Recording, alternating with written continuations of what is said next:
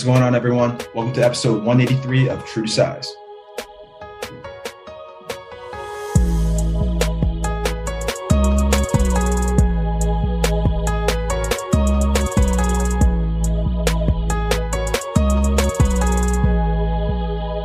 I got everybody bobbing their heads, and they have no idea that if there's even music going still. Like, I couldn't hear shit. Only I can hear the music, but everybody's bobbing their head. Like, yeah, everyone's like, okay, yeah. Yo, we're back, baby.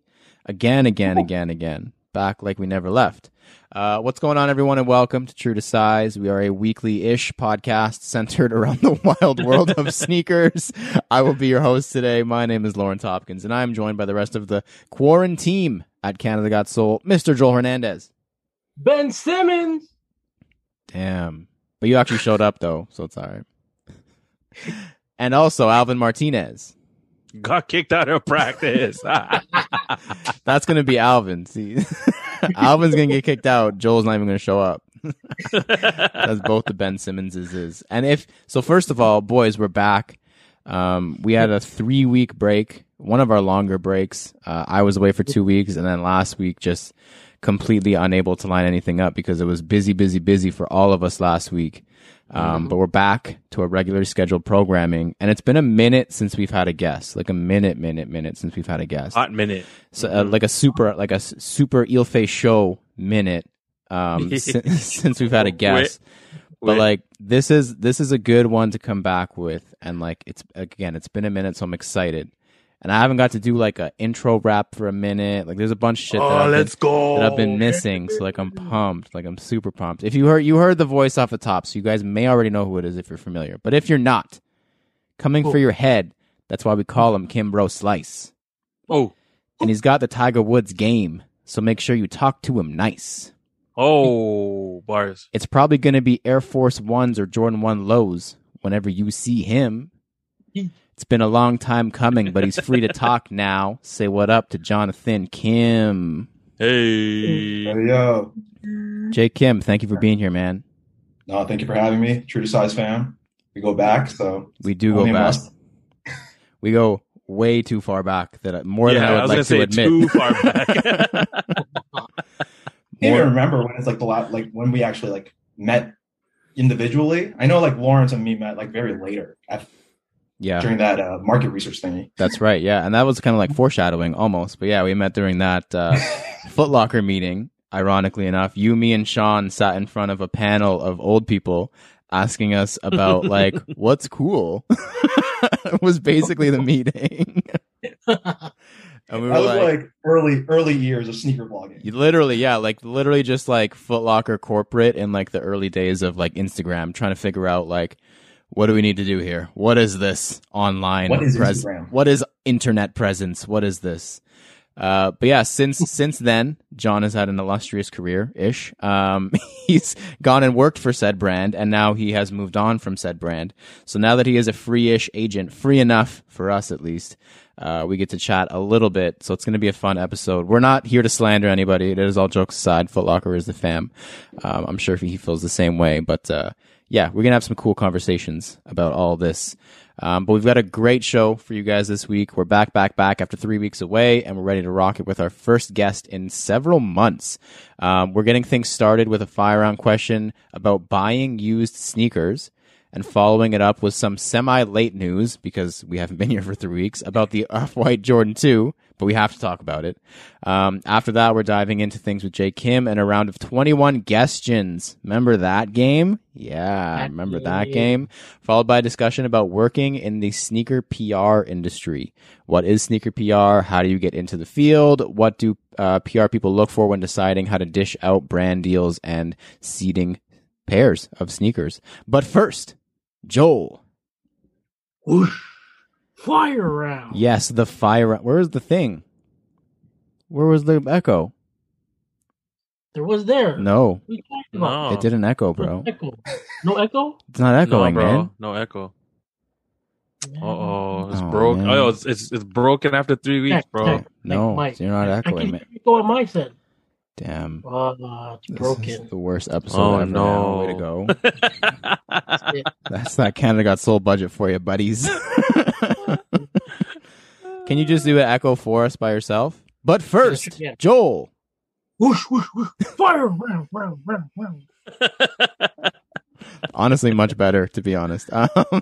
Yes, the fire round. We like to start every show with a quick hitting question from you, our listeners. And this week's question comes from All That Sneaks from across the pond there, yeah? Sick. That's right. And he says, "G'day, you bloody galas." Yes, it's the Aussie from London again, and I'm just from London getting into the hunt for secondhand sneakers. Recently, I bought some Nike Air Raid Urban Jungles for 77 Canadian dollars, and just now some Nike Air Max 90 Bacons for 195 Canadian dollars. He converted them to Canadian for us. These are loyal listeners. What a good guy. He says both look brand new, but are much cheaper than retail. What are your thoughts on doing it? Do you do it? Do you get them and put them straight to feet since they're already worn? Would love to hear your thoughts. So essentially, your view on buying used sneakers. Are you down? Do you do it? Do you look for it specifically? All those kinds of questions. Let's kick it off with Alvin. What do you think? Oh yeah, man. Since my early beginnings as a quote unquote sneakerhead, I've always bought used, but it would always depend on who it was from or the condition of the sneaker as well. But I have a good chunk of sneakers that I bought secondhand, and it's like he said, it's dope because like the price is way cheaper, and yeah, you don't feel as guilty unds-ing them because they're already unds. So I'll gladly do it. I still do it today. Like, you know, I'll go on eBay before I go on StockX for a specific sneaker just because eBay will have those used pairs. Even like Facebook Market and stuff like that. I still creep it, but now Facebook Market has too many of those UA people trying to sell their UA dunks and whatnot. So I'm kind of weary about that. So, but yeah, definitely still a huge fan of buying secondhand sneakers, so long as, you know, they're not too secondhand. Like they're not a third hand. Not third, fourth, fifth. Too many hands. Too many hands. Joel, what about you? Are you into the whole secondhand sneaker thing or not so much? Yeah, man. Like what Cuzzo said, like what Alvin said. As long as they're not like beat, like super beat, then I'm all about it. Like, you know, and just like what he said too, like you don't feel guilty like on DS because they've already been worn. And as a matter of fact, like the older sneakers that have been worn are much better than a dead stock pair, like an older dead stock pair. Mm-hmm. Because it's got like there's a lot of flex on the midsole and whatnot. So yeah, as long as they're not like, you know, heel drag, like crazy heel drag and whatnot, and you know, just you know, ask for pictures. Pictures do justice, and you know, if you could meet up with them and whatnot, even better. Like you know, so but yeah, all about it, 100%. Yeah, I'm 100% with you guys as well.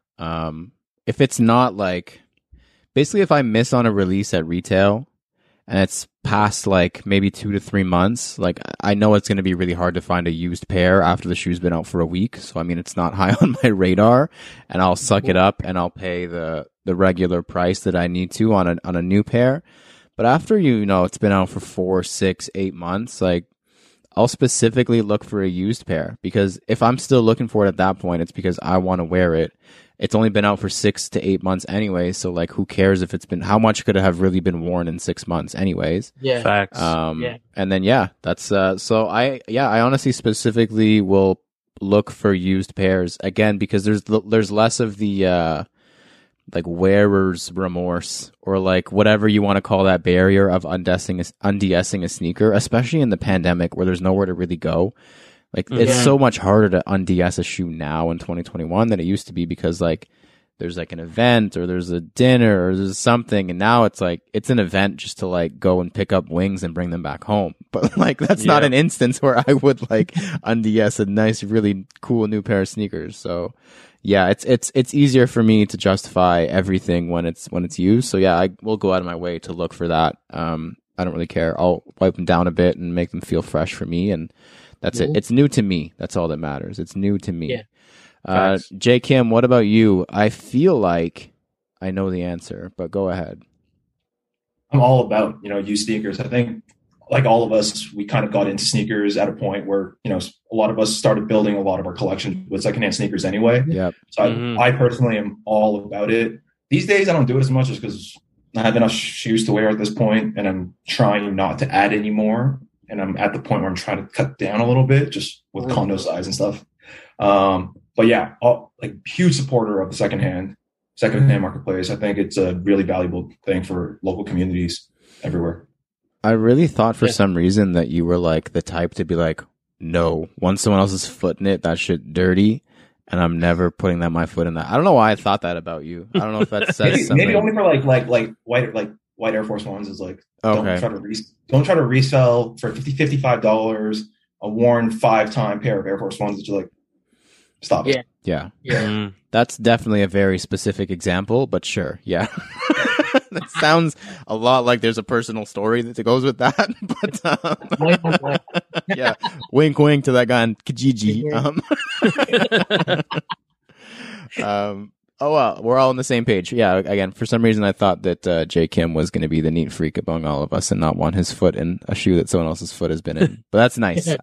I'm happy to hear it. If you would like, go ahead. Sorry, I have a follow-up question for you guys. Please. Do you remember your last secondhand purchase? Yeah.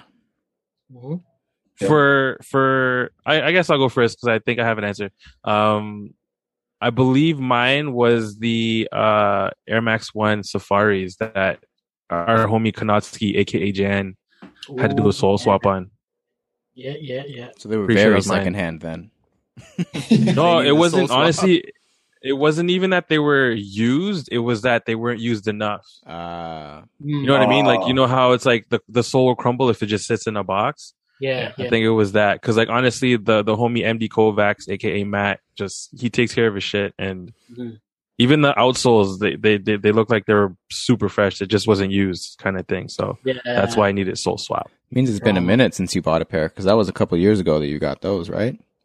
I think so. Yeah, at this point. All my New Balances are pretty much like, most if not all my New Balances are like secondhand. Yeah. So, Joel, what about you? Your last secondhand sneaker purchase? Last secondhand was, I think it was the LA Air Force Ones. Oh, yeah. Those are dangerous, bro. Yeah, those ones. And I think those ones I need to swap those out too because the soles on them are done. But yeah. But yeah, man, those are the last ones I got. My last one was actually going to be in Previously in Kicks, but I guess I'm talking about it now, I guess. It was actually a pickup from like months ago. And the reason, actually, I'll get into what it was first, and I'll tell you the reason that it was secondhand afterwards, because there is a mini story that goes along with it. But it's the New Balance 990 V3 Run Disney collaboration. Came out exclusively at Walt Disney World in 2015. There was a Steamboat Mickey version, and there was a Steamboat Willie version, and also a Minnie Mouse version for the ladies, and like a gray, which is also fire. And I'm going to look for those as well because they went up to a size 11 women's. But yeah, they were exclusive to Disney Marathon in 2015, and nobody bought them in 2015. There was like ton of pairs, and they did not sell out. So they hit outlets, and like sparingly hit outlets, obviously, like kind of scattered around. And once shoes hit outlets, you know that it's going to be super hard to find later on. Like that shoe is not on StockX. I don't think it's on GOAT. Like it's incredibly difficult to find because it's one of those shoes that like basically doesn't exist in the resale market because no one bought it to resale.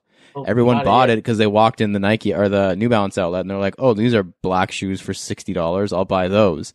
So 5 to 6 years later, that shoe is like non-existent. So I literally looked for that shoe on eBay, pretty much daily. Like literally would sit down at my desk in the morning and would search eBay. Like I had a saved search on eBay, would search it every single morning.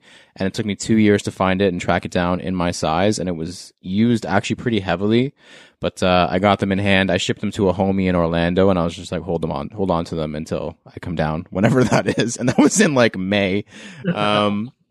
So shout out to Chad for doing that. But that's why I purchased secondhand. It took a lot of elbow grease to make the suede actually black and the white midsole be white, but I'm happy with them. But yeah, that's why they were secondhand, and I got a good deal. They were only like $100 or something. Again, because there's no market comparison, I've seen them posted at, again, like $100 for a used pair and literally $500 for a dead stock pair because they're so hard to come by. Damn. But yeah, I was very, very, very happy with those. The Minnie Mouse pair is easier to come by for some reason, but the Mickey pair is like non-existent now. So yeah, especially because of the New Balance Wave, because like fast. Now a black 990, like bruh, good luck. At Disney, like good luck. Yeah, straight up. Yeah. Good fucking luck. But yeah, J Kim, what was the last secondhand purchase for you? Something that I'd actually wear would just be like my second pair of Rockefeller Air Force Ones. I got a second pair, it's like worn once, so I just grabbed those for a really good price. Nice. But the most recent, like technically most recent used pickup would be the Jordan 2 lows that I got, the UCal PEs from 2016. Oh, nice, yo. Sick. It was like mid-quarantine purchase, pre-Virgil hype, and I got a steal, and like I just that's literally like the last used shoe I got. Bruh. Nobody heard it, but I was joking, laughing because I remember J Kim messaging me about that shoe. Oh, yeah. Like late at night at like 2:00 in the morning, like, yo, I'm gonna buy these. Oh God, I'm crying. I remember that. All right, good answers all around. If you would like to submit a question for the fire round and have us answer it on the podcast, please shoot us a message on Instagram or email us at canadagotssoul@gmail.com. Next up is the CGS picks. Each week we all pick an upcoming sneaker to analyze, dissect, and give our thoughts on. Then we decide if it's poop, scoop, whoop-de-whoop, or Alvin's trademarked phrase. Super duper cute. And I know it's been 3 weeks, so you may have forgot how this shit goes. But I'm going to go first in the CGS picks, just in case you forgot. And my pick this week is, I'm hoping it's going to fly under the radar, but nothing seems to anymore. It's the shocking pink is what the colorway is being described as, Air Jordan 14. I believe a women's exclusive. It's a pink Air Jordan 14 with like a shaggy pink suede upper, fuchsia detailing on the like midsole. There's a couple black hits along the tongue and the collar, and then like looks like a translucent pink outsole. Excuse me. These are fire. They released on November 4th. I love them to death. They're so cool. I have like always had this thing for the Air Jordan 14. Like at one point I had 3 different years of the Air Jordan 14 last shot. Like I had like a 1999, a 2005, and like a 2014 or whenever they came back, like 2012 or whatever. I had 3 different years and I got rid of all of them because I was like, I never wear these. But like I could see so many different times where I would love to wear a triple pink pair of Jordan 14s. So these are super hot. I love the shoe. The box is fire. It's like a full pink fuchsia Jordan box with like almost like black trim on it. It's so sick. It's going to look so cool in the closet. They come out on November 4th, which is in like 2 to 3 weeks. I'm going to be in the States, so I don't know if that's a good or a bad thing because that could go either way, really. It depends on how hype the release is, but these are fire. I'm looking forward to them. Yeah, well done on just a solid execution Jordan brand because like these are clean, super dope. Very excited. I'm going to call them a scoop for now, just in case I change my mind. I don't want to be crucified later on. I won't call them whoop-de-whoop, but yeah, these are, I love them. So cool. I hope they sit. I would love to get a pair on sale or something, but yeah, I don't think I'm going to risk it. I'll probably just go off for them on release day. True. Yeah, that's for me. Alvin, what do you got? I have the rumored Adidas X Home Alone Forum Low collabo. And man, these are dope, bro. Like, it's honestly the simplest sneaker. However, Kevin did rock them in the movie. And by the way, Home Alone, one of the greatest Christmas movies of all time. I would hesitate to say I'll just put that out there. The greatest Christmas movie of all time, actually. I'm down. I'm super down. Whenever that's on, it always feels like Christmas. So, yep. But yo, like all sneakerheads love, as simple as the shoe is, it has all the details that you need in it. First of all, the tongue, it's got like that, doormat kind of material ish. And it's got like the Home Alone on one tongue and then the Adidas Originals logo on the other. And then on one foot, the left side, Express business. Closer to the back heel. We don't have rights for that, John. Be careful. Not bad. Now the podcast is gonna get scrapped from YouTube. I clicked on a button that I shouldn't have. My bad. At least it wasn't Pornhub. It's got the Home Alone house that you see on the front cover of like the tape or the DVD, whatever you have. And then it's got like little burn marks where Kevin would have set off some traps from the house. And then the cool part is it comes with a bunch of lace locks, and it also comes with a bunch of insoles with like, you know, you got the robber. I can't remember the robbers' names, unfortunately. I'm blanking out right now. Yeah. The sticky bandits. It's got or the wet bandits, bandits, depending the on wet which part bandits. of the movie. At the end of the true. They fix it up. But yeah, yo, honestly, overall, really, really, really dope ass shoe. No release date. It just says 2021, but I'm gonna guess it's gonna be closer to Christmas because I mean, Home Alone is a Christmas movie. But yeah, these would be a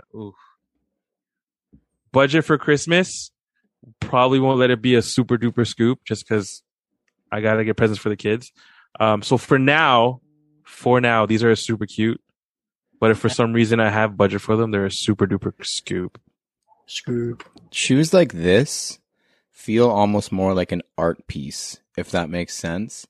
Yeah. Because like the detail, because he wore, like Kevin McAllister wore a Forum in the movie. But like the insole is like fully art, like that kind of thing. So it's almost like it's an interesting collab because the detailing is literal art. Like it's printed and stuff. Like it's not like subtle details. Like there is some subtle details, but when you get that full printed insole, it's like that's for me what kind of sets it off into something different. And I think it comes with like 3 insoles, which is nuts. But yeah, like, these are cool. These are very interesting. I'm interested to see how the rollout is. It would be, I would love a very good rollout for this. Maybe it comes with a DVD or something or a VHS. Maybe you have to like, if you get it seated, you get a movie ticket for a screening of Home Alone. There you go. Ooh. There you go. Yo, You guys are just brainstorm for the PR agency right now. Adidas, holla at me, yo. If you guys are looking for someone to plan some shit for you, my name's Alvin Quincy Martinez. I can help you out part-time. Thanks. Thanks, bye. Only evenings and weekends. Thanks, bye. Free after 6. Yeah. From 6 to 7, you can. Joel, what's your pick this week? Very similar vibes to Alvin, might I say, for yours. Yeah, similar vibes. Simple. But yeah, this one is Xbox is 20 years old. What? Damn. I'm dated you. I'm old. But yeah, Xbox is to celebrate their 20th anniversary with a special Adidas Forum Tech Boost collaboration. These are fire, man. Like the colors it's pretty much just like neon green and black. But the way that they threw them together and they made them go together, it's just crazy fire. On the medial side of the Forum, Adidas Forum, it's like just the stripes are black, but on the lateral side it goes neon green. The details on the side, it's got Xbox Seattle, Washington, 2001. Looks like maybe it's like laser etched on the side. Xbox branding on the tongue. The laces are like black with neon green piping. It looks really dope. The eye catcher here is the midsole / sole. It's like a translucent neon green, like outsole, but it's got like you can see like the Boost tech inside.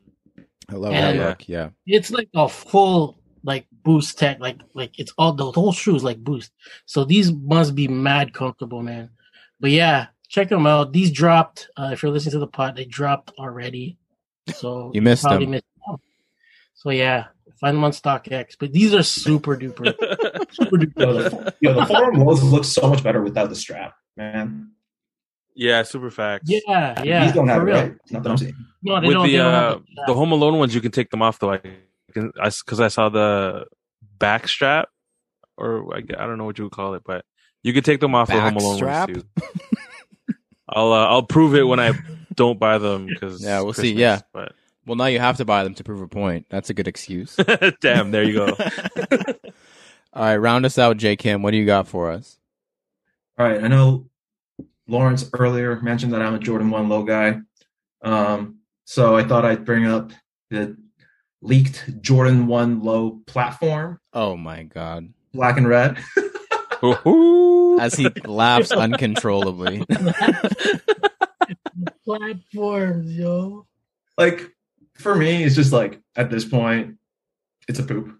And it's like, why not give the ladies like a classic Air Jordan 1 Low, you know, just like in a great colorway, like they did with the metallic purple was the highs. Like, it would have just been so much more classic to give them like a legit low colorway than putting platforms on everything just because platforms were cool a couple of years ago. Like, this is like the exact thing from what I can recall and just like have understood that the ladies are like, do not do, please. We don't want this. If you're going to do a platform Jordan 1 Low, first of all, don't. Second of all, don't do it in an OG colorway and tease the fact that, like, yeah, we've got the mold for the upper just sitting here, but we're not going to give it to you. We're going to put it on a 4-inch outsole. Take that. That's what you want, right? Like, it's not. They've told you, the guys, they want something pretty much like a normal shoe in very wearable silhouettes and colorways. Like, it's very simple. Like, again, if you're going to do that, make it like a neon pink upper, make it some crazy platform shoe. Fine, sure. But don't try and make it like something it's not. Like, you're trying to fuse two looks here and it just doesn't make sense. And it's like, you're just teasing unnecessarily at this point. To me, it feels like it's not even a good looking shoe like at all. No. Not a good shoe. It's not a good silhouette to put it on a platform. No, you know it's not. Because the Jordan 1 Low, like, upper is very small. Like, it's not bulky. And then you add I just don't even know where to start. It's not a it's not a good looking shoe. I don't know why you chose this shoe. There's so many good shoes coming out, and Jay Kim's like, I got it. I'll pick a shoe. Don't worry. Hey, it makes for a conversation, right? It definitely made for a conversation. Thank you. Thank you so much for making me upset. Next up, This Week in Kicks. This is the part of the show where we discuss the current headlines and happenings in the world of sneakers, and not necessarily really current anymore, because this happened, I believe, 2 weeks ago now. But we haven't had a chance to talk about it. So I think that we must, just due to our proximity to the situation. Virgil Abloh and his Jordan 2s. So if you guys haven't seen yet, if you've been living under a rock, Virgil Abloh, I don't know why I'm having trouble saying that name. Virgil Abloh is releasing an Air Jordan 2 Low with like a crumbled looking outsole / midsole and like a signed upper, but it's like a printed MJ signature. Very interesting sneaker. Look it up if you haven't seen it yet. So we've talked on many occasions about the Off-White Jordan 2, and Instagram has basically been like exploding since it first got leaked. I want to say early this year, maybe late last year, but I feel like it's been all this year. There's more people every day seem to be coming around to them. Like were the classic right before a hype release. They've grown on me. But somebody who very, very, very strongly has been for the shoe pretty much since the get is our good friend of the show, close personal friend, Uncle Scott, a.k.a. Sean Collard, a.k.a. SCollard23 on Instagram. Yeah. So he posted on his Instagram, like, just a photo comparison, basically, of the Jordan 2 Low Off-White and a Jordan 2 Low from 1986 or 7 or whatever. Just talking about it, just open conversation and dialogue to his followers of other Jordan 2 fans. And opinions were said from everybody. And then all of a sudden, along comes Virgil out of nowhere off the top rope, with like the Stone Cold Steve Austin music, like, let me get in here. So he then starts basically having an open dialogue with people about the sneaker, engaging not just with people who like the shoe and giving it positive reviews, but also people who were like, these are boo-boo ugly. Basically just like letting them know, okay, I understand it's not for everybody. That's fine, I respected that. That was cool. But the post is still on Sean Collard's Instagram. It blew up the internet. All the sneaker blogs picked it up. So first of all, congratulations to Mr. Uncle Scott, because, he's definitely getting his flowers with the Air Jordan 2. We've teased him for years about the Air Jordan 2, and now he's getting the last laugh. I don't know if it's going to be the last laugh, because after this year, they're probably going to go back into obscurity. But for now, he's getting a laugh, we'll say. Not the last laugh. He's getting a mid-season laugh, we'll say. But yeah, so I mean, Virgil on the post as well went into like details about the sneaker. He described why it looks like that. The sneaker is made to look like it's crumbling and has a signature on it because it was literally 3D scanned off an actual pair that is still sitting in the Nike archives that Jordan wore and hand signed in 1986, 7, whatever. So with all this new detailing we have about the shoe, which that's the main story I think that is cool, like that's the backstory about the shoe. Have your guys' opinions changed because of the story? Plus, you cannot discount the now eternal, immortal connection to close personal friend Uncle Scott with this sneaker now, because he kind of lives in the sneaker lore of this sneaker in the long run, which, I mean, congrats to him, because if anyone was going to do it, it should have been him. Is any of this enough to change your mind? Is my long-winded question about the sneaker. And we can start with Joel. Of the Off-White Jordan. The 2s, if you didn't have an opinion about the Jordan 2 by now, you don't have an opinion on the Jordan 2. It doesn't matter anymore. Specifically, the Off-White Jordan 2 Low that's coming out. Joel, has this rollout with the story from Virgil and the connection now to Uncle Scott changed your mind? Do you like the shoe? Will you be going after the shoe? What do you think? I mean, like, it's like hands down, like if anyone was gonna talk about it and like post something about it, it's, you know, the homie like Sean Collard, Uncle Scott. But big but it's a no-go for me. I'm not gonna try to go for it. Like if it does like fall from the heavens and lands on my lap and I have a pair, am I gonna wear it? Probably not. Probably just leave it as is. And I don't know, it just seems like it's just like what Virgil said, like what he posted, like it's like a scan of what it looks like right now. And it's all crumbled and everything, and I don't know, it's just goosebumps. Like when I look at it, it's just like ew, like that kind of feeling, like, you know what I mean? Like ew, what the fuck? Like, when I look at it, it's like ew. Like goosebumps is like, I don't know, it just gives you the heebie-jeebies kind of thing, if you want to call it, man. It's just I don't know, it just doesn't look right, you know. Like more power that there's a signature there, but you know that shit will probably rub off, like whatever, once you clean it. But yeah, I don't know. It's like more power to like the people that love the shoe and that are about the 2s. I like the 2 lows. I like the original. Like the black ones, the ones with the black midsoles. I like those ones. I missed out on those, and I've been trying to get like, you know, the retros of them, but I just can't. But more power to the ones that are like Jordan 2 guys. But for me, it's a no-go. It's a no-go for Joel. No look pass for me. Very similar boat to you, Joel. It didn't necessarily change my mind. It's a good story. It's a really good story. Inspo, the whole, crazy. I'm sure the creation of it was very like innovative and all that stuff. Love that it's like eternally connected to Uncle Scott, because that's really cool for him. And like to me, that's not even a Virgil shoe anymore. That's the Uncle Scott shoe.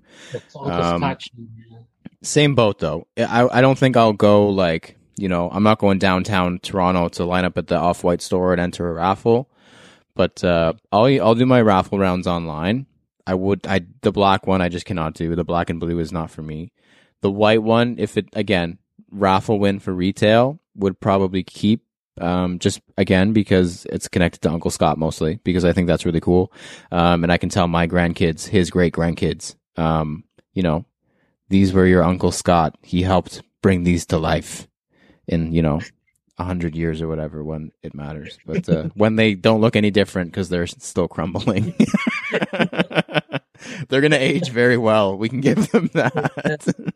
But yeah, I'm in the same boat. It didn't really change my mind. It definitely makes the story cooler for sure, but the story's not good enough still. Give me a better story. It needs to be stronger. Alvin, what about you? Did it change your mind at all? This is probably my favorite Off-White pair. Really? Yeah, because it's the only thing that it looks like he actually tried to do something about. Like, fuck, these are way better than those 50 pairs of Dunks he fucking released. I'm shocked right now. In my opinion. I like the first 10 or whatever, but I don't know. I feel like this one has just a little bit more of a, like, the reason being is this one has more of a story to it. It has more of a reasoning for why he designed it the way he did. I personally been a fan of Jordan 2 lows. Highs, not so much. Lows, yes. Yeah. I don't own any pairs just because it's not a shoe that I would wear out. But yeah, I personally love these. Love is a strong word. I personally like these, and I like how. I don't want to say love. Yeah, I'll backtrack because like love is like I'm going and I'm gonna cop them, right? And I'm not gonna do that because like I'm not gonna wear them. For me, I see these as an art piece. Yeah. You know what I'm saying? Like, I'm not gonna, like, it doesn't, it's, to me, it's not a shoe that I'm like, oh, I'm gonna rock those, like, when I get them. It's not. It's more like, cool, these would be dope to have in the collection as an art piece. One, because of the backstory. Actually, no, one, because of the association with Sean. Two, because of the backstory. And that's about it. But yeah, I personally like these, way better than a lot of his previous works from 2021. Interesting. That's shocking to me. Of all people on this panel, of 4 people, I thought you were going to be highest on the shit list in terms of not. No, if we start talking about the 50 pairs of dunks, I'll come out. Alvin will come out. But for these ones, I'm good to go. I'm chilling, yo. If the episode ends up getting stale down the line, I'll bring it up just to little spice. Yeah, just throw a little spice here and there. John, opinions. I think you're a Jordan 2 low guy. You have a PE pair from Cal for some reason. I am a Jordan 2 low guy. I personally like the white ones. You guys know how I feel about black shoes, so those won't even be on my radar. So I'll enter the raffles, online raffles for the white pair, but I'm not going to go crazy out of my way. I think the one thing that I do appreciate about this is like Virgil's attention to detail on like the shape and whatnot. Like you saw in like Uncle Scott's post, like he talked about how he had to do like 5 rounds of the toe box mocks to get it right. And for anyone who's tried or who's owned previous Jordan 2 lows, the quality was always so bad. That's why like I could never get myself to keep a pair because like it felt like plastic on your feet. So if these are actually good, like better quality, like, and I happen to stumble upon it for retail, like I wear them down Scholar Street in Yorkville. In Yorkville. Yeah. That's a fire photo. What's funny is that Off-White is right around the corner from Scholar Street in Yorkville. Oh, all the connections. That's interesting. I wonder if Uncle Scott knows that. If you're listening, Uncle Scott, that's a fun fact. I think that Off-White is on Yorkville. Maybe it's on Cumberland. And yeah, that intersects with Schollard right across the street. Like literally, like the major intersection would be Schollard, and yeah. That's where Uncle Scott and Virgil have their meetup. It's true, yeah. Ooh, photo shoot. Damn, I need a photo of them there on that corner with the Off-White Jordan 2, for sure. But yeah, also, last thing, Virgil, I know you're listening. If Uncle Scott does not get seated at least one pair of each, I'm mad. We're not talking anymore. We're not friends anymore. No. I'm not commenting on any photos that associate with you anymore. That's just, man, because Uncle Scott helped that whole post blew up the internet. It's everywhere. It did, yeah. Like, I didn't have a chance to really dive into it because I was on vacay, but I still saw it, heard about it, and now that I was back, was looking it up. Every sneaker blog covered that. Every sneaker blog. So, crazy. I mean, I've heard rumor that Uncle Scott and Virgil have been DMing back and forth. I don't know if they're planning coffee or if they're planning something else, but they're just talking about whether to give you a high five or not. Yeah. Well, guess what? Didn't happen. I don't want a high five if he doesn't send Uncle Scott pairs of sneakers. Cut off. That's it. Yeah, you're cut off. You're not my friend anymore. Next up, I'm done with the Jordan 2. That's enough Jordan 2 content for the year until we have Uncle Scott back on. Next up, Previously in Kicks. This is the part of the show where we review our latest pickups and recap the latest happenings in our sneaker lives. It's been 3 weeks, so I hope there's at least one thing to report from everybody. But Alvin, anything for you, sneakers or otherwise, that has happened in the last 3 weeks? I got a lot, man. A lot of shit's happened. In terms of sneakers, I did score a pair of the white and gray New Balance ALD 550s. Very good. I love the 550s. I feel like those are my new dunks. They're not comparable at all. I'm just saying, like, I like them a lot. Because my sister got married last week, I needed a new pair of brown dress shoes. I had a pair of brown dress shoes. It's just they were creased, and it's my sister's wedding, so I wanted a fresh pair. You know how sneakerheads do. It's like, come on. So I got a pair of brown loafers from Aldo. Shout out to the girl who's helped me. She told me to go size down, and I listened, and she was really, really right. Shout out to you, random Aldo girl. Yeah, yo, she knows what she's doing. I was like, hey, if I was a store manager still, I'd hire you, but I'm not. Well, she had a job already, so. That's how I used to recruit back in the day, man. I go to other stores. Good at. Yeah, pretend to buy shoes and then not buy them. But you're hired. I never applied. Yeah. Yo, your job sucks. You know you're looking for something else, right? But I also got a thank you Kyle Lowry t-shirt from a local brand called Tight Knit. Pretty dope shirt. If you want to see it, check out their Instagram. It's at Tight Knit. What else did I do? Oh, that's a cool name. That's a cool name. Yeah, right? It's pretty dope. Yeah. What else? I think that's it. Aside from my sister getting married, that was probably the biggest event that happened. I may or may not have cried a lot. It's an emotional time, man. That's my baby sister. Yeah. But shout out to Alex and Elisa. Congratulations. Love you guys. And yeah, yo, it was bomb. Nice. Sick. Joel, anything for you to report? You got to follow that up somehow. Man, I didn't go to no weddings. Did your younger sister get married?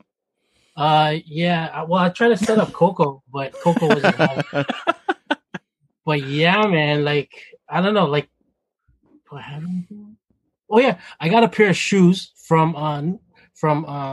New Balance, from Soul Stop.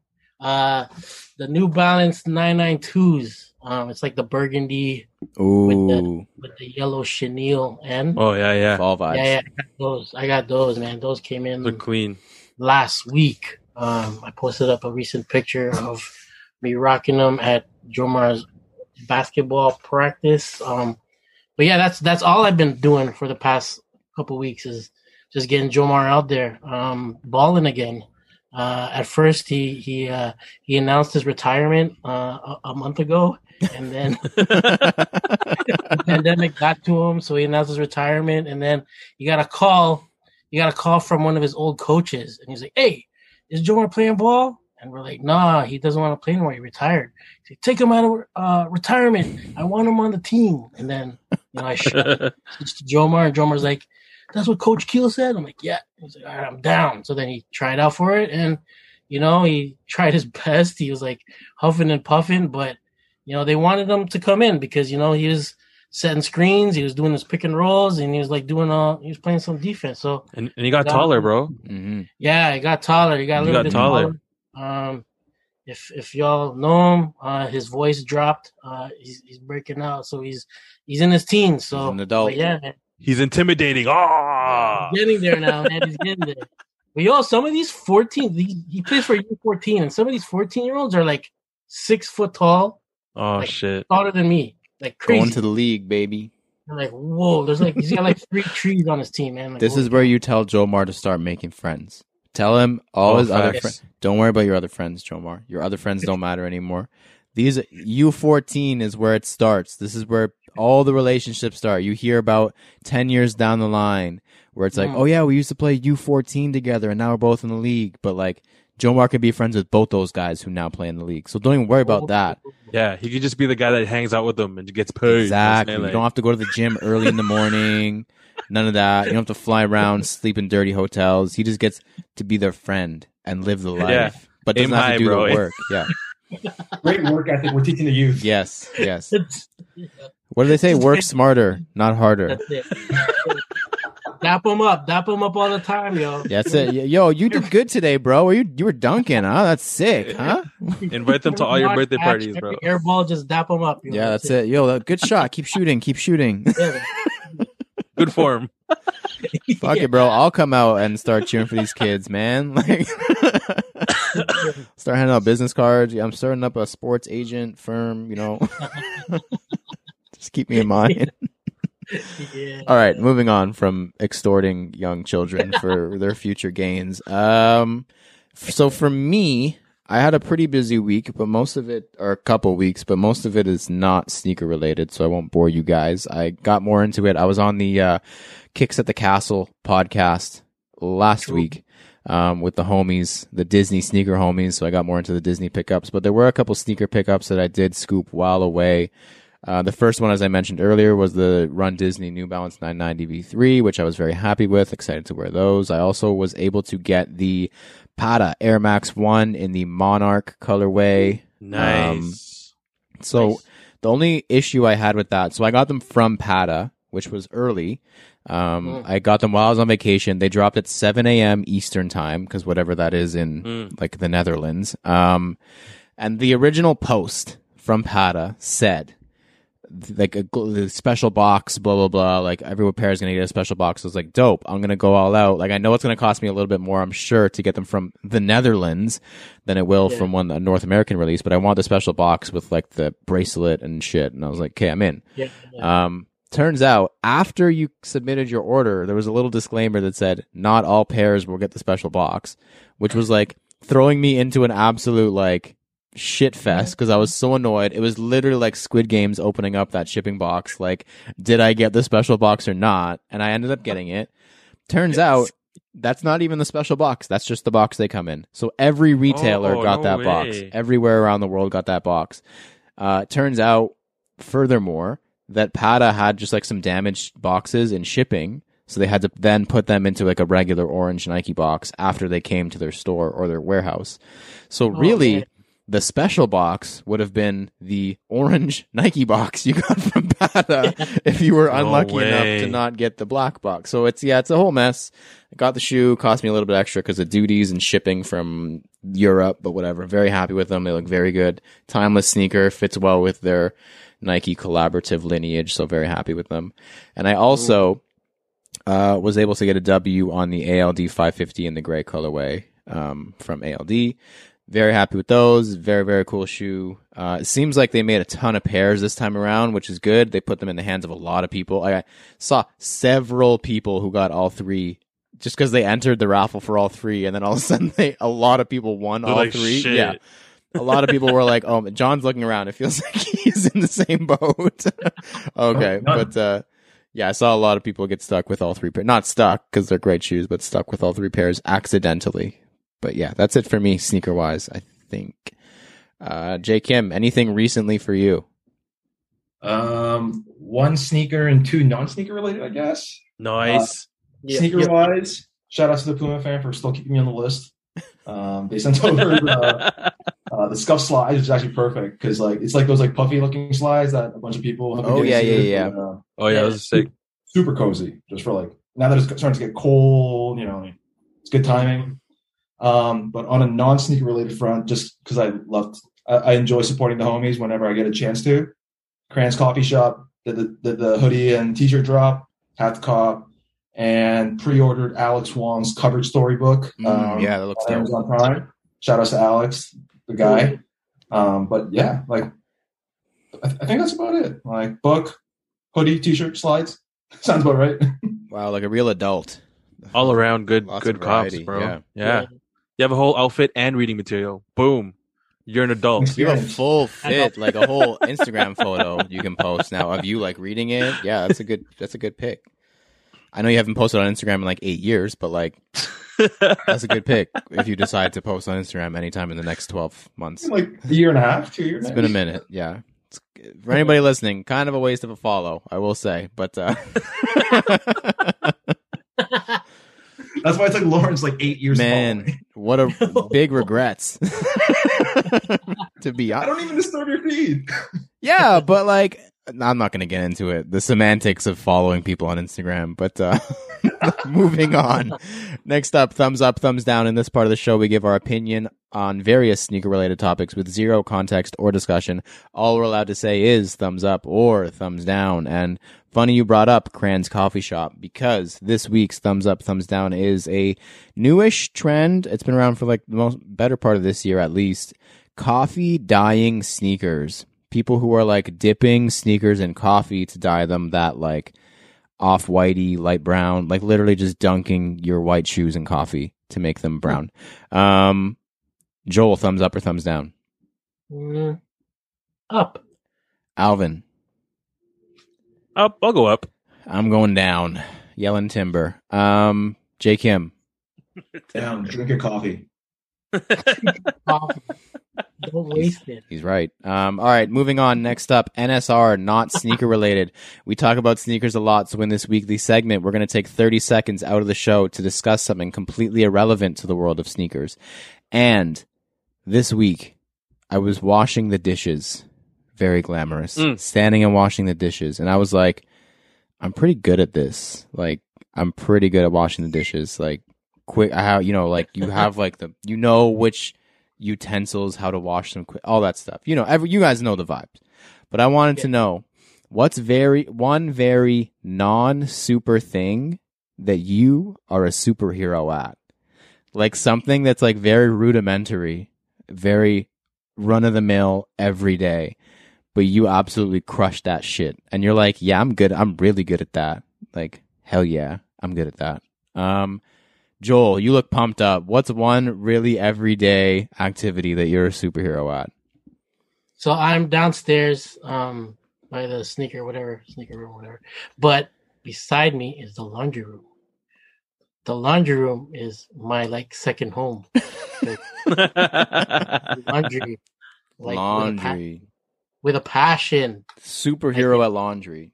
Everything's, like, set perfectly. It's, you know, you got I hang dry all my stuff, you know, just to, like, you know, save energy and stuff like that. So I got my pants done, like, everything's all done proper. All the hangers are facing the right way. It's beautiful. When you come down the stairs, you'll smell the aroma of somebody did laundry. You, like, follow the aroma, and then you'll open the door, and you're like, damn, somebody knows how to do laundry. And that is me.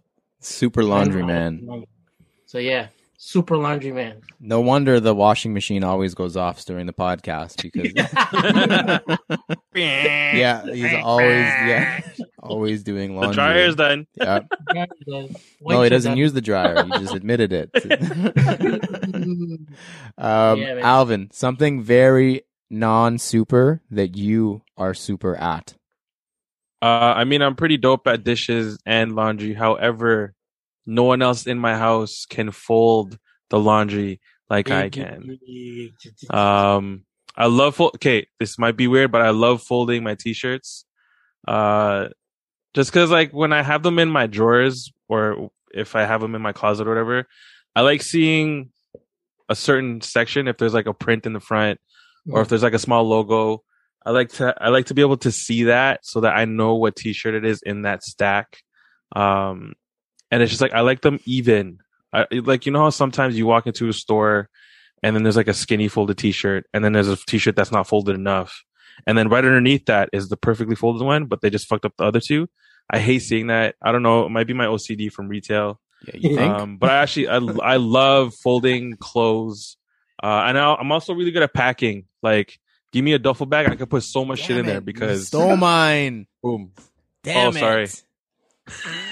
Yo, Alan, you were definitely that store manager who wanted that t-shirt sizing sticker to be like, oh, you better fucking, bro. If that shit didn't line up, you were fired, bro. I don't give a fuck. Line up the t-shirt. You can't line up stickers, yo. You need to work on some shit. Like, line up. Come on, bro. Out the door. That was your only job. I don't even ask you to fucking talk to customers. Just line up the stickers and fold the t-shirts properly. If you can't do that, you can't even talk. You don't deserve to talk to customers, bro. Like, come on. Glad I never worked for Alvin. Holy shit. Yeah. Imagine a 14-year-old being like working for Alvin. Right? Jomar walking into his first day at Foot Locker. Like, line up the fucking stickers. Get out of my face. Or else you're working at Aldo. Yeah. I'll recruit you in 3 years when you actually know how to do shit. It's your training camp is Aldo. Yeah. All right. Well, I was going to say packing because I'm really good at packing. But Alvin just said it off the cuff, like out of nowhere, like at the very end of his statement. I thought dishes was your thing. That's why. So I'm going to go to dishes.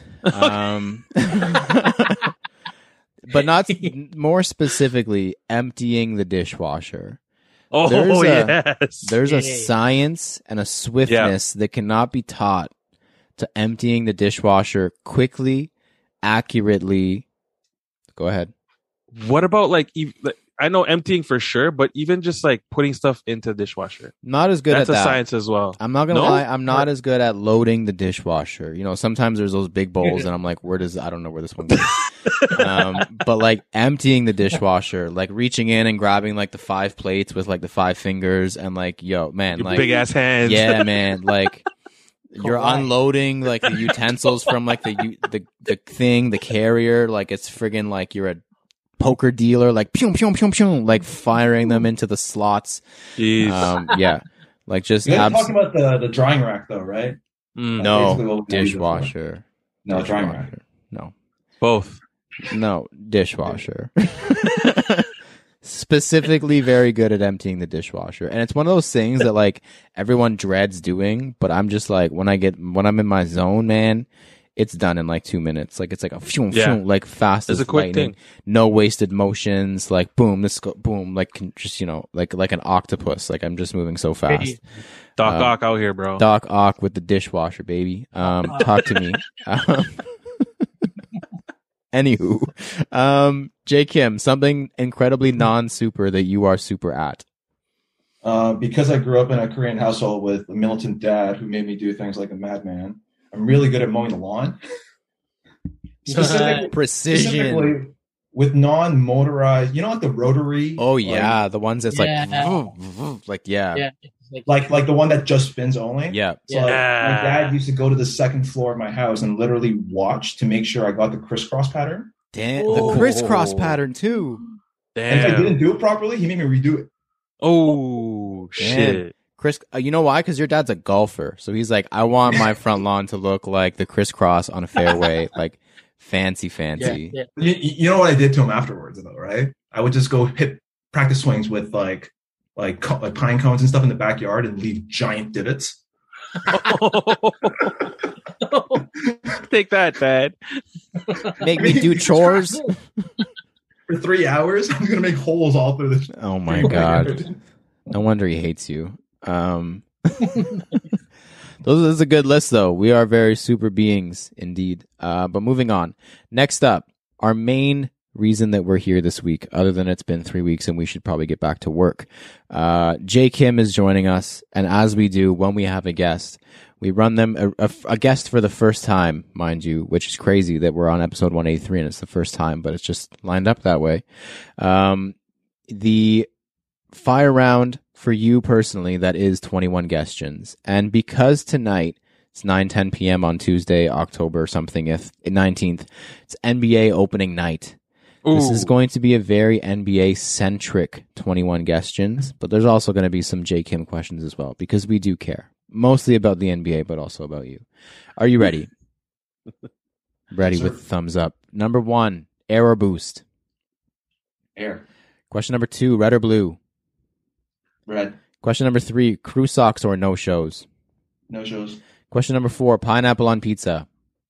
No. Game done. Pineapple on flatbread? Yes. Huh? That's still a pizza, bro. No.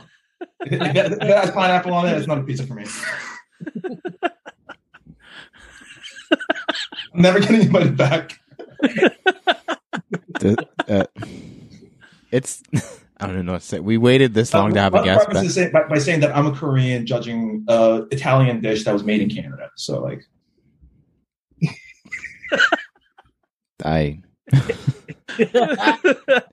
Next, number 5. Apple Music or Spotify? Apple Music. Well, that's a little bit better. Question number 6. How many wins will the Raptors finish with this season? 45. I'll take that. Question number 7. Would you rather a shoe that's new without a box or a shoe that's used with a box? New without a box. Question number 8. Would you rather never use a fork again or never use a spoon again? Oh, shit. Fork.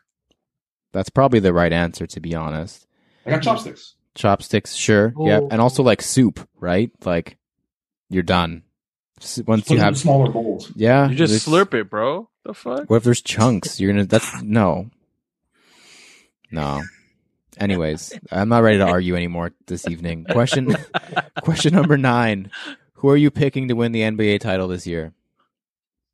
I don't even on the spot. Let's say Brooklyn. A Kyrie-less Brooklyn. Question number 10. Original boxes or drop fronts? Original. Question number 11. Is a hot dog a sandwich? Yes. I just said that just to piss him off. No, like it's legit not a sandwich. Yo, if this was Squid Games, dog, you would have been shut up so much already, dog. Like, player number 4 eliminated. No, hot dogs aren't sandwiches though. Like they're not sandwiches. Question number 12. Would you rather go a half size up or a half size down? Half size down. Question number 13. What is the capital city of Newfoundland? St. John's? Correct. Question number 14. Air Force or Dunk? Air Force. Question number 15. What is the most comfortable sneaker that you own? Nike Vomero 5 SP. Question number 16. What is your favorite Jordan model above the AJ14? 23.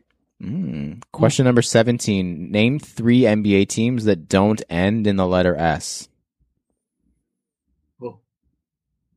Heat. Yeah. Maverick. No.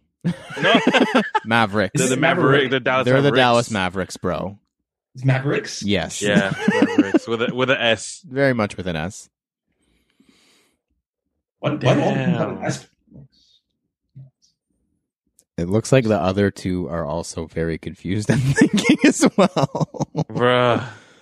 Would you like everything has an S? Would you like the answers? Sure. He's still thinking. Jazz. Jazz, Oh, yep. there you Jazz. go. Yeah. And Come on. No, the Squid Games music. Squid Games music. So that's just gunshots? Yeah, just gunshots. I'm blanking on the third one. Orlando Magic. Oh, the Magic. Oh, God. And the It's not Magic. and also the Oklahoma City Thunder. Thunder. Thunder. The Thunders. The Thunders. Thunder's up. Question number 18. How many letters are in Giannis Antetokounmpo's last name? Oh my gosh. A-N-T. You don't know how to spell it. I don't know why you're doing that. I'm going to guess 14. 13 is the correct answer. Oh, you're right there, bro. Right there. Yeah. Question number 19. What team is Eric Bledsoe currently playing for? Shit. Shit. Yeah. He is still in the league. I had to check. No, he is, but he. Is he still on the Pelicans? No. He got traded, didn't he? He is on the Clippers. Washington. Oh, Clippers. Did you say the Washington? No, he's on the Clippers this year. He's on the Clippers. Boring number 12. Question number 20. What is your number 1 grail? Rockefeller Air Force One.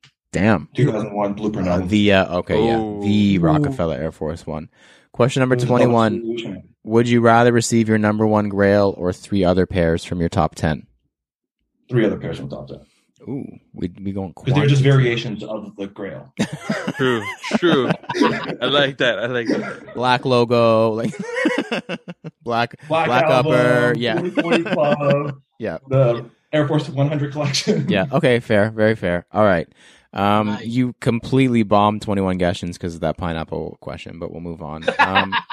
So as we mentioned at the top, we're going to be talking about sneaker PR this week.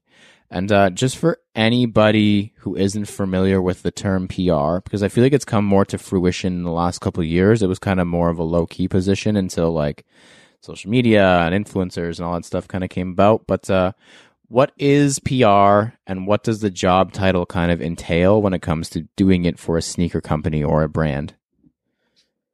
So I think PR these days it's essentially like an umbrella extension within marketing, right? Within marketing, you have PR, you have advertising, you have like all those other channels. But I think for the purpose for sneaker PR that this audience would be relevant to, would be like interested in, I think sneaker PR would be a lot of influencer marketing, to be quite honest. A lot of PR agencies or PR people in-house at brands are the ones that are doing the influencer marketing from like the research and identification phase and the planning and the strategy all the way out to execution, whether it's seeding, paid partnerships, collaborative events, or, you know, even just like random things like sponsorship of small events or like a one-off thing here and there. It all ends up coming from either like a PR agency or someone who works within the PR team in-house. Got you. So now that we have the baseline, how did you end up getting into PR in the first place? Because you didn't start in PR. You didn't start in PR at all, but you didn't start in sneaker PR when you got into PR. Got into sneaker PR, then left sneaker PR. So how did you kind of get into PR in the first place? How did you kind of find your way into sneaker PR? And was that kind of like always the goal when you took PR in the first place? Was it with the intent to get into sneakers or with a sneaker brand or something? So to be honest, like I think I got introduced to PR through like, you know, the Bragg Affair and blogging and whatnot. Once we started getting some recognition very early on, because we were one of like the 2 Canadian sneaker blogs at the time. So when we started getting like a little bit of recognition, we started getting pitched to by some PR agencies who are representing their clients, which was like the New Balances and the Converses and whatnot. And the more I kind of like talked to these people, because they would pitch me stories about product or like stories that they're trying to get out, and like, you know, whether it was like an event or something, we'd go out, cover it. So we started building relationships with these PR contacts. And to be quite honest, I saw like a huge opportunity there, because I was like, man, a lot of these PR people who work for sneaker, like whose clients are sneaker brands, know nothing about sneakers. Yep. And I was like, no offense, but I was just like, I noticed the trend within the people that I was speaking to, just from like a cultural background perspective, a diversity perspective. And I was just like, oh, you guys are all the same. Oh, like if I you guys are all the same. I might be able to stand out in like a really good way. And that was like right when I was coming out of my 18 years of university. And I was just like, you know what? Like I started applying for some social jobs. I was like, oh, maybe like the whole Bragg Affair thing. And like, I might be able to like BS it enough to get me a job, even though it was just like, you know, something that we were doing for fun and passion. Never ended up being able to utilize that to like turn into a job, but that led me to like PR school, because I was like, I think this is like a lane I think I can really thrive in. And I didn't get directly into sneaker PR. I actually went to a PR agency called Citizen, where I'm currently back at. Interned there, worked on a lot of CPG brands. So whether it's like a lot of the beers that, you know, the Coors Lights, the freaking Belgian Moons, the Heinekens, a lot of the chips, the Doritos, the Lay's, all the good shit. The chip aisle, yeah. Like, you know, like M&Ms and like Mars Wrigley. I had a lot of CPG based clients, and it got to a point where I had done interviews with Foot in the past. You know, as like a person who was coming up loving sneakers, you always think about what it's going to be like to work in your passion field. And like, I had like my hesitations, because it's one of those things, like if you work in your passion industry, I feel like you only have 2 outcomes. You're either going to like love it and thrive, or you're just going to hate it. And like, it made your passion into like a job. Yep. 100%. So ended up, you know, making a transition over to Foot Locker, first as the social media and community relations manager. So I was running a lot of like the organic social channels for Foot Canada, and I was doing their like community engagement, community management too. So a lot of like the influencer marketing and things like that. I was working with the New York PR team on it. And a couple months in, I ended up being promoted to digital marketing manager, where I started working on a lot of like the various channels. So, you know, like if like we work with Soul Savvy, for example, through our affiliate team, and like other partners through our emails and like other digital channels and things like that. So had my hands in a lot of things towards the end of Foot, but I ended up back on the agency side just to go back to the CPG realm, just get away from sneakers for a little bit, take a little break. Very good on the Soul Savvy plug. Thank you. We'll send your check in the mail. I had to make it up for the pineapple thing. Appreciate that. Still not quite there, to be honest, but it's a start. It seems like PR is a popular industry to get into right now, like overall. Like it seems like a lot of people are trying to get break into the PR industry. I think it's one of the faster growing professions, and something that a lot of people are into, mostly because of like the glamour side, I would think, of like sending out influencer boxes and going to these parties and planning these parties and all these things. And John is laughing because I'm sure that's like literally the tip of the iceberg in terms of what you guys actually do in a day-to-day basis. But any advice you would give to somebody who is interested in joining PR, like getting into the field? Yeah, network. Like, you won't understand how much that matters. At a certain point, once you like kind of like get your foot in the door in the industry, like you're only going to move up like you can work really hard, move up fast within your company, but like some of those big leaps that you're eventually going to want to take in your career are most likely going to come from your connections. And even like if it's just like mindless people, like you like cold email people to grab coffees because you're more interested about how they ended up. Literally, that's what I was doing in PR. Like mutual friend, when Abby was still at the Raptors PR gig, I didn't know her at the time. We had no connections. I literally cold emailed her and I was just like, hey, can we meet up for a coffee? Because I'm really interested to hear about like how you ended up there. And that's how like me and Abby met first. There you go. Abby Albino, for anybody who's interested. The shout out co-owner of Makeway. Yeah. But yeah, like don't be scared to reach out, do those, like if there's like mentoring opportunities or networking opportunities, always take it up. Cause like there's a lot of those relationships that you're just like, oh, like I met this guy on LinkedIn and ended up just having like a virtual coffee with him. But if you left a good enough impression, it might be 6 months down the line, he has a gig that might be a good fit for you, or you're like, your name somehow just came up in his head. And he's like, yo, like, I threw your name in the pot. Like, who knows where that could lead to, right? So, and I think that also like kind of like ties back to like, even from like a content creator perspective with PR people, just always keeping in touch and expanding your network, because who knows where that person's going to end up in a year or two. 100%. Could not agree more. And that's a good segue, but I do want to add that I think it feels like the PR industry is very much like a brother and sisterhood. Feels like people are very, because they know how difficult it is, and like it's one of those like passing it down and passing the torch situations where it's like, as you're breaking in, there's always people who are going to be trying to help you because someone helped them break in. And it seems like, yeah, a very helpful industry if you're contacting the right people for the right reasons. So that's good. That's good, really good advice. But the fun stuff that people want to hear about. You mentioned, first of all, the network of content creators, influencers, social media personalities, whatever, they need to keep as well. But what's kind of like, what would you look for as a sneaker PR person, which you did for a living, when you were looking for people or personalities or content creators to work with coming from a sneaker brand? Like, what are you keeping an eye out for? So I think first off is just content, like cool content and good engagement to a certain level. Like when I was at Foot Locker, I was working with people who had like 1,000 followers up to people in the millions, right? Yeah. Like I did not discriminate at all. I think that was one of the things that I really try to focus on.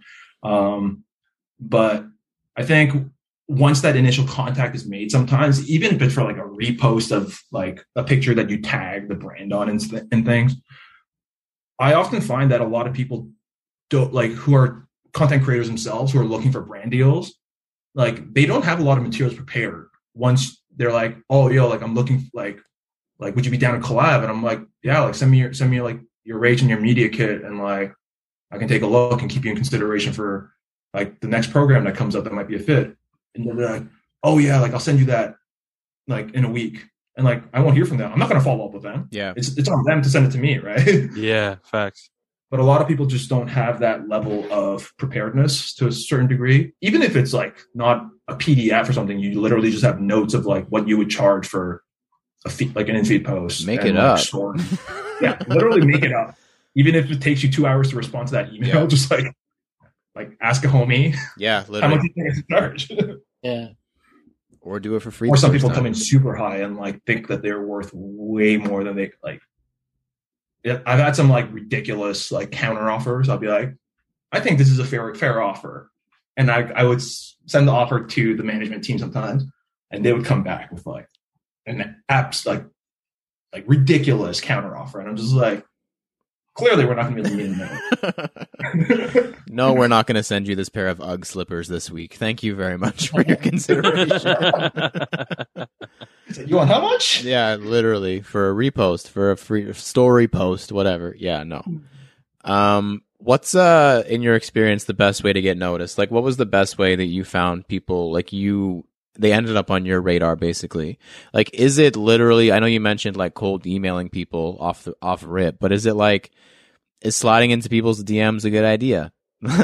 Is like tagging a brand in all your posts what you should be doing? Is like, what's the best way? Is buying their stuff to show that you actually care about the product and using that as content to create first? Like, what's kind of the best way to get noticed if you're thinking of it from a sneaker standpoint, at least? So from like a social perspective, just because that's a lot of times where a lot of inspiration starts from and like where the identification starts. I think like the easiest thing that you could do is just like tag the brands once in a while on like your picture. So like if they're scrolling through their tag pictures to look for who's kind of, like fucking with them and stuff, like it's easier to identify. Like you can almost notice the trend of like consistent creators who are tagging you. Even if it's not every post, it's like 1 every 10, and you're like, oh, this person tagged this again. I would highly like recommend, again, like do not do the DM thing to corporate accounts, especially once Facebook Messenger got merged into Instagram DMs.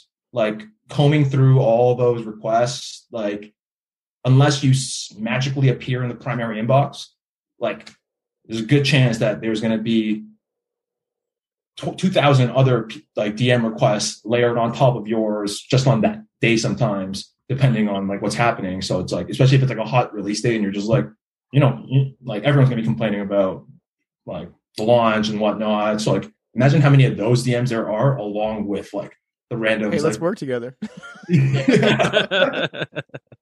A better way of doing it would be engaging with the content, like commenting on it, commenting on like the brand's social channels and like trying to engage with people who are commenting on their things, because that's easier to see and like it's more quantifiable, right? It's like, oh, you can actually see like if people are like engaging with your engagement on that. And it's like that secondary engagement sometimes that is a really important factor, because like a lot of those brand channels, like they're not like the most like highly engaged, to be quite honest. And like if you're able to bring some value to it, like you're already proving your worth right there. That's a great point. What about DMing because also like, and just to clarify with a lot of people, I feel like we kind of glazed over it, but it's not clear to a lot of people. So you worked directly at Foot Locker doing their PR because they have in-house, that's a department they have in-house. But a lot of these big brands, Nike, Adidas, all these other brands, maybe not Adidas, but like Nike, for example, doesn't do their own PR. They use an agency.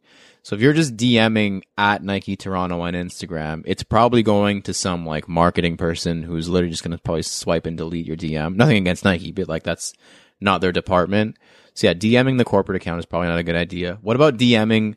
Like, I'm sure that after literally 5 days of you working the job, people figured out, oh, Jonathan Kim does the PR, which means he holds the keys to the seating list.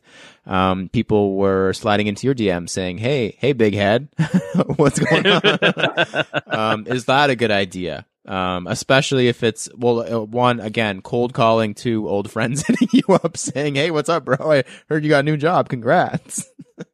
Like, I got a bunch of DMs when that happened, but at the same time, like I think because people know how I am to an extent, a lot of people didn't try. The people who tried were the people I was just like, you don't know me well enough, because like the people who didn't ask were the people who got blessed. You know what I mean? Like, it's different though, because like Lawrence said, if you're DMing sometimes like the brand channels, you're either going to get the community manager or the social manager who's running that account. May not be the same person running the PR or doing all that. So like there's that disconnect. But I feel like if you DM the person like on their personal account, especially with someone like me who tried to make it like not known, like I didn't try to make it publicly known that I worked at Foot. It wasn't in my bios anywhere or anything like that. So it's kind of like crossing the line of like privacy to an extent. I'm just like, like let me leave, like separate work and personal. But like in the PR world, it's so hard to like separate the two, especially if you're working in your passion field and like a lot of your homies are like, or the people you know are the ones hitting you up being like, yo, so those ones dropping. I'm just like, good luck. Yep. Yeah. Enjoy, buddy. Crazy. Yeah, and like, I mean, just to even like relate it to other fields, because again, it feels almost to an extent, like especially if you're good at your job, you turn into the face of that brand because I mean, that's the idea. PR is public relations. You're relating with the public. So, I mean, you turn into the face of that brand. So again, it's hard to separate like, oh yeah, J. Kim literally just like does the job. He's not Nike. He doesn't even work, or like, let's say you don't even work at Nike. You work for the agency that works with blah, blah, blah, blah, blah.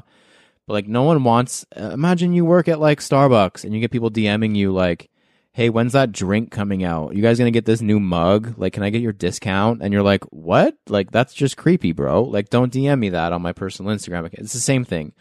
I mean, like, there's a difference between like networking and connecting. Like, maybe a follow, sure. Give J. Kim, don't follow him now. He's useless to you now.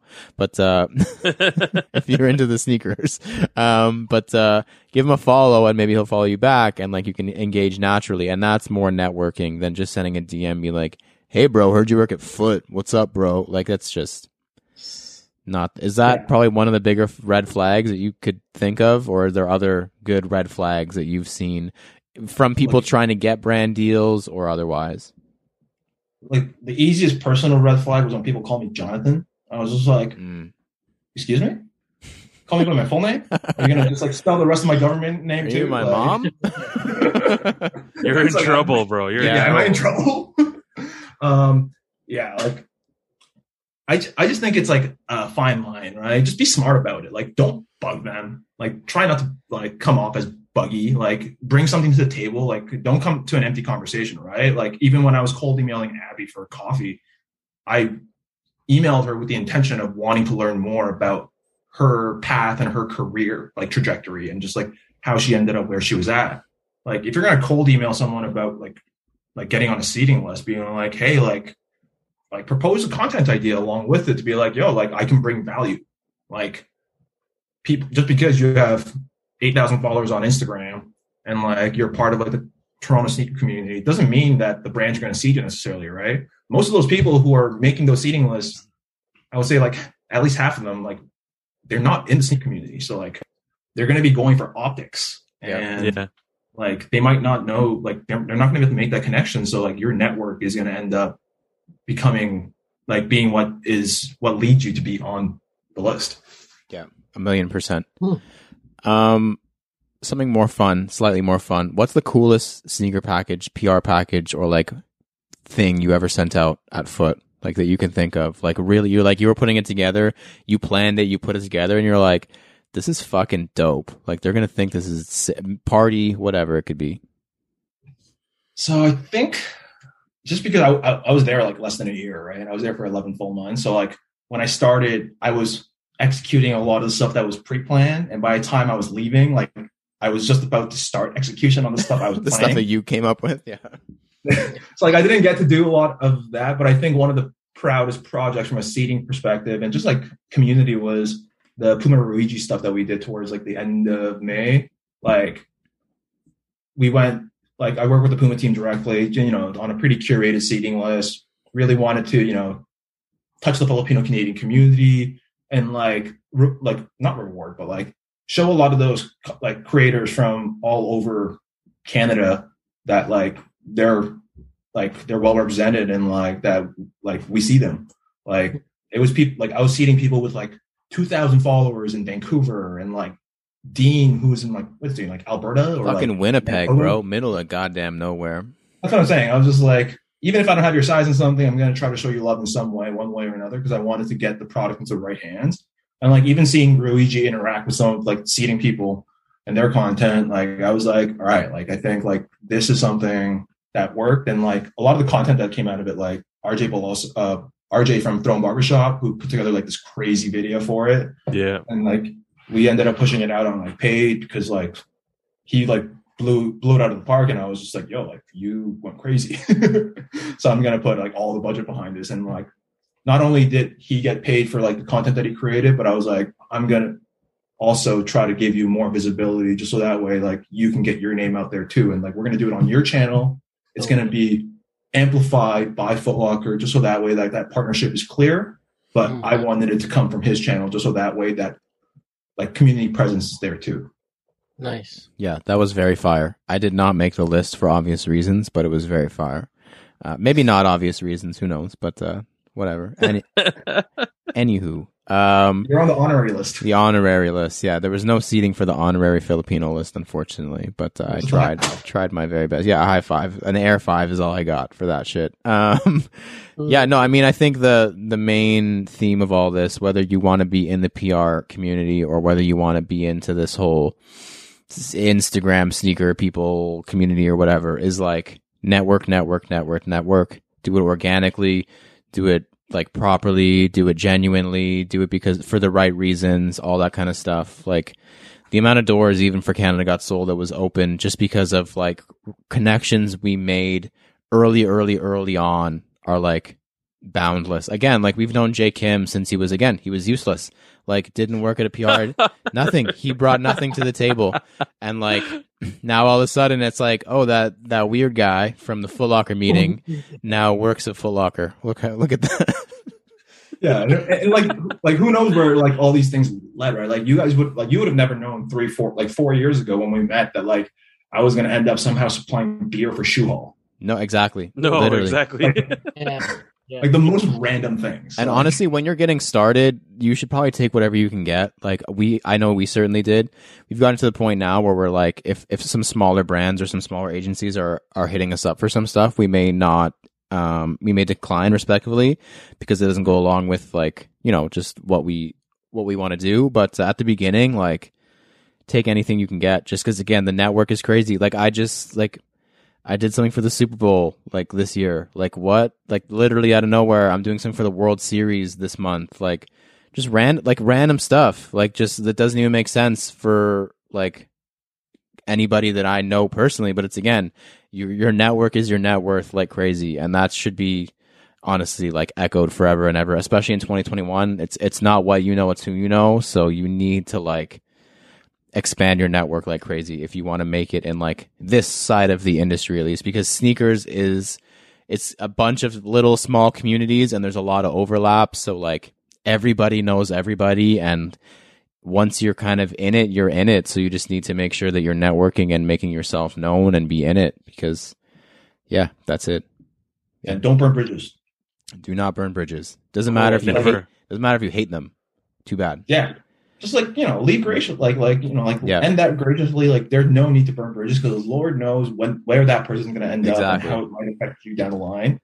Like, yeah, just like Lauren said, like start small. I think all of us can agree that sometimes it might be just that first door that is like open ends up being that cascading factor. Like, I want to say that for Bragg, it was either Converse or Foot that was the first to like give us a shot. And then once that happened, it was like, oh, the New Balance team reached out. Oh, the Reebok team reached out. It's a flood. Yeah. Because like those PR agencies are watching who their competitors are trying to like work with and see, just so that way they're like, oh, like he's only getting seated by Adidas. Like let's get some Puma and like interrupt the flow of. They do think like that though. It sounds so petty, but they think like that. Like 100%. These agencies think like that. And again, it's. For us, I think the first major one was Nike, which was insane. But the three of us were on like Nike's list. And like that was literally just due to networking with the guy who was doing PR at the time for Nike. And it was actually very similar because I reached out to him and I was like, bro, how did you get into that position? And we just had a chat about it. Like literally through Instagram DM, didn't think anything of it. And then all of a sudden down the line, when we start doing more and more things with Canada Got Sold, he reaches out and he's like, yo, like let's start to work a little bit. And once the floodgates are open and these people move and bounce around at agencies. That guy's at TikTok right now. We don't have TikTok, but maybe we should. Like maybe we should start a TikTok. Maybe we'll start getting some TikTok deals. Who knows? Start doing some dances. Joel start doing some like dances, whatever they do. It'll just be Jomar dancing. Yeah, it's just gonna be. He's the mascot. Yeah, J Kim, this was dope. This was a long time coming. Thank you for dropping some gems on the peoples. Hopefully it was valuable information because there is a lot to learn about this sort of back end of the industry, but we appreciate your time, bro. All good. And like one last message that I'll leave for the listeners is like, know your worth, man. Make sure you're like, maybe take that small deal for the first time to get your foot in the door. But after that, maybe like once you kind of like gotten your rapport set with that brand or whatever, and you're comfortable, just make sure you're getting paid for what you're worth. Cause there's a lot of people leaving a lot of money on the table these days. And like, as an outside third party, like I can only consult so much, especially when it's conflicting with some of my personal like business or whatnot. So like I'll respectfully not consult in those situations, but all I'll say is get your money right and make sure your paperwork looks good and make sure you got your bases covered. Because yeah, like there's a lot of money being left on the table for creators out there. If you ask for too much, if a brand wants to work with you and you ask for too much, they're going to bring you down to the level you should be at. Or at least there's a bargain to be had. Or they're going to accept it and you got what you wanted. If you undercut yourself, they're just going to say yes and smile with the rest of the money you left on the table. So it's definitely a lot better. And I don't think that we've ever been turned down personally. So I mean, like, there's a lot of money in this business and the brands know that. So again, know your worth. Definitely know your worth. But you got to work up to that as well, because we went a long time without doing anything paid. And we still don't do it super often because, well, I mean, we don't do it professionally, so we don't need to. But like, yeah, like know your worth, but work your way up to it as well is definitely valuable. John, I hate you, but this was dope. Thank you. You guys, much appreciated. Appreciate you. Wherever you guys are taking in this episode, please leave a comment, review, follow, and or subscribe. Make sure to check out CanadaGotSold.ca to shop the latest CGS merch, peep the YouTube for our latest videos, and check out CGS Talk on Facebook to chop it up with us. Do not forget to use hashtag CanadaGotSold on Instagram for a feature. I have been Lawrence Hopkins, and you can find me at LDoggyStyles on Instagram. Woof. I'm Joel Hernandez. You can find me at Joe Dooney, JO_D3OsNEY. My name is Alvin Quincy, and you can find me at MISTERQ and then Mart. J. Kim, if you want to be found, where can they find you? At I am Jonathan Kim. It's out there now. Oh shit. Oh shit. Here come the brand deals for J. Kim. Here we go. Here goes down his follower count. Yeah. Oh, that's who that is? Oh shit. That's what he sounds like. Man, we're back. This was a banger of episode, the hour and a half. We are back. We're back in a big way. Thank you guys for listening to us talk about sneakers for 183 episodes. And please remember to rock your kicks. This has been True to Size. We have been CGS, and I am Jonathan Kim, full name, and we are out. Peace.